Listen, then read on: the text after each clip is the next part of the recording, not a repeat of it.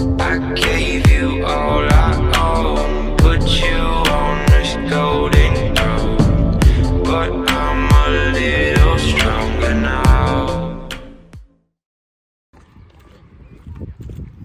What's up, Eagle Hackers? Welcome to the C.S. Joseph Podcast. Today's question: what kind of learner, or what is the learning style of ENFP types? Which is a pretty cool question, honestly. I'm really happy to have this question. Decided to take a little bit of a stroll around the park. It's a little breezy though, so hopefully we can avoid the breeze with the specific microphone. So let's see what we can pull off. It's super breezy. Hopefully the sound is good, so I'll film this, check the sound, and we'll see how it goes. Anyway, so obviously there's various learning styles out there, and kinesthetic, auditory, visual, those types of learning styles, but the specific learning style for ENFPs is a rather interesting one. I wonder if anyone in the audience can actually tender a guess as to which one it is.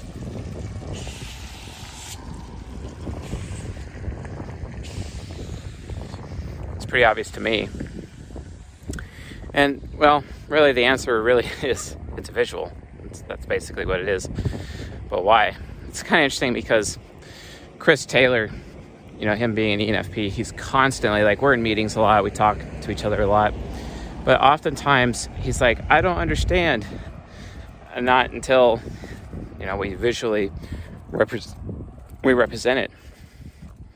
So oftentimes, you got to make a flow chart or some kind of representational relationship between all the specific content to really come up with the answer, or at least demonstrate the point. Because the thing is that ENFPs are made for explication. They're made to be explainers. But in terms of things being explained to them for the purpose of them actually learning, well, not exactly the easiest thing in the world. The reason why is because there's not always tools available to actually do visual representation. So what you have to end up doing is utilizing inanimate objects. Kind of much like how an ESTP, oddly enough, also a member of the Soul Temple like ENFPs, they oftentimes, pick inanimate objects and then attach memories to them, kind of like a form of psychometry, right? So psychometrically speaking, taking inanimate objects, it could be anything. It could be a pen, piece of paper, it could be a mug, anything that you may find on an office desk or in a building, and just setting it in front of the ENFP and being like, okay, this pen represents this pencil represents that, and arranges them in some kind of visual pile in front of the ENFP. And then as a result of doing that,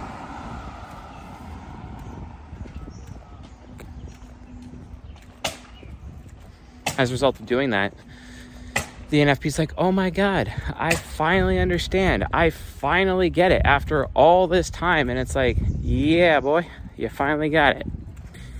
And really all it required is intuitively making use of inanimate objects, treating them like memory totems, and arranging them in a certain pattern for which the ENFP can understand. But if you can't draw it out, obviously do that. Draw it out, chart it out, whatever you have to do to visually explain something. Now, most people are probably clicking off this video at this point because it's okay, it's visual. But here's the thing. Let's talk about some of the advantages to this. Why would you ever care? Why would anyone ever care to know how an ENFP learns or what their preferred learning style actually is? And that's really important to consider because ENFPs oftentimes are in control of money. They're often salespeople. Money flows through ENFPs. It's just how it works. It's just how life works. They're really good salesmen. Very good salespeople. The thing is that it's extremely difficult to sell an ENFP. If you want an edge when it comes to selling an ENFP, you got to understand their learning style so that you can explain your pitch to them in a visual way so that they are not auto-dismissing you or to prevent their eyes from glazing right away. This is extremely important when it comes to considering communicating with ENFPs. Or take it out of the sales and business or even the money context. Look in the context of just relationships. How many times are you in, like, for example, couples therapy, and you're there with an ENFP, and the ENFP doesn't even get it because TI trickster when something is being explained to them? Because remember, they are in the role of explication. That is their specific role in life. You know, they're explaining literally everything.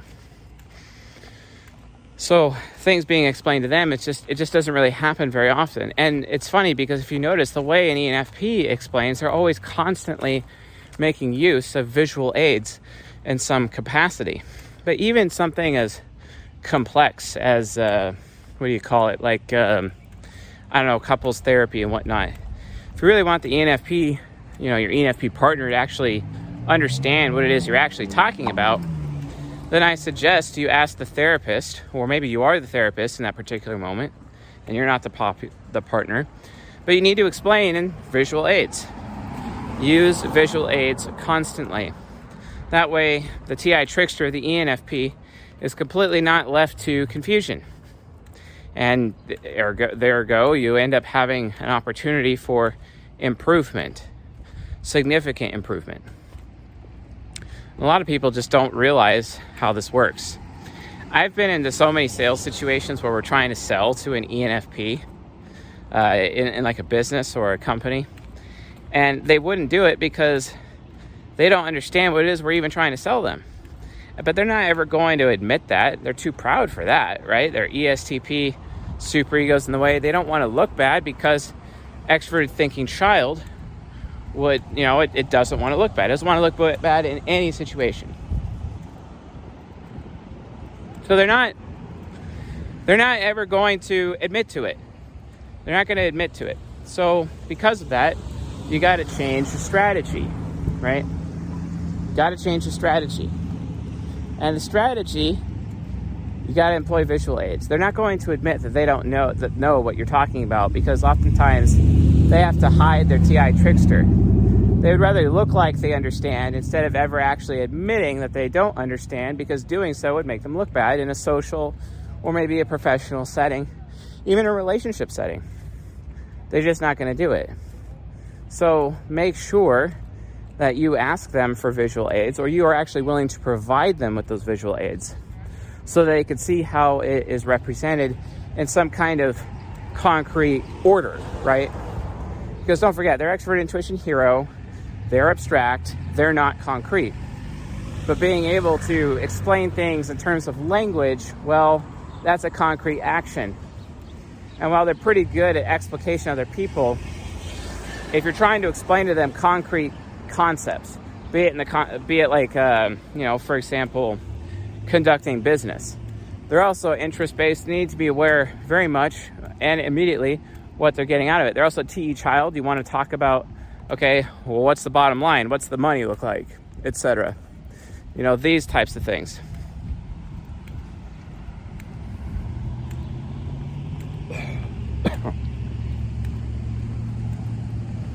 Breathe that one a little too far in. But, you get the point. The point is, you have to provide these visual aids for them because they're not going to admit that they're wrong.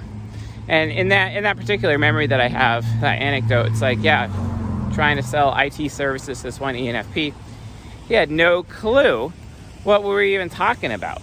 Like, no clue. And he wasn't going to admit it. And we didn't even find out until like a third party later just informed us that he had no clue what we were even talking about. So I created a new PowerPoint slide deck, basically, and emailed it to him. Be like, hey, here's our whole sales pitch, but presented in a visual way. Well, later he's like, this is great. Yes, this is actually a product that I want. I didn't even have to explain anything to him. And then he became our customer. And then he got data protection for his company because we're selling IT services and data protection. But it just goes to show just how important that visual representation really actually is to ENFPs. And if you suck at visual representation, do as the ESTPs do when they're explaining shit. It really comes down to grabbing inanimate objects and basically playing a game of pretend and pretending that they represent XYZ thing in front of the ENFP, so that the ENFP's any hero can lock on to the relationship that these inanimate objects actually have, even though they're being presented as abstractions held down by totems, memory totems. Like, you know, from an extroverted sensing point of view, so that it can be translated into an extroverted intuition point of view. That way there's no confusion.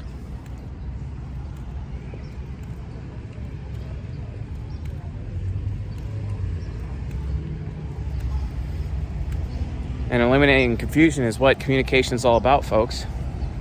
I know that, you know, within this community, we spend so much time talking about relationships, talking about sales, business, all these sorts of things. But really, how often do we actually talk about just the base communication between the types, or at least what do they actually need? Learning styles is a big deal. And as such, I think I'm going to be doing a learning styles episode series on all of the 16 types, so that you guys can just be like, okay, yeah, that is the learning style of this particular type, and then you guys have a better way of communicating with them. Because it doesn't matter the context. They need, that learning style needs to be in mind in order for anyone to communicate with anybody else. It's a big deal. And without having that opportunity, you're not, like, it's like you're communicating with your arms tied behind your back. It's like you have a handicap added. It makes it that much harder for you. You know, it's like you're trying to walk up a hill, except someone just added 50 pounds to your body and be, okay, so go up the hill, you know. Well, that's really just down as a result of you not knowing how to communicate, as a result of not knowing their learning style. So learning styles matter, folks, and that's ultimately why. Just remember, when it comes to ENFP, they're visual. And in all contexts of communication, and I mean literally every single context, make sure that you are being as visual as possible. That way, they always understand your point, but at the same time, they're not at risk of feeling like they look stupid because they don't actually understand what it is you're trying to tell them. They have to teach a child, understanding is their job, not knowing, just understanding. But the only way to guarantee that you're going to have that understanding is, at the end of the day, through communicating via visual aids. So anyway, folks, hopefully that, I think that more than enough answered that question. So anyway, folks, thanks for watching, and see you guys tonight on the Discord.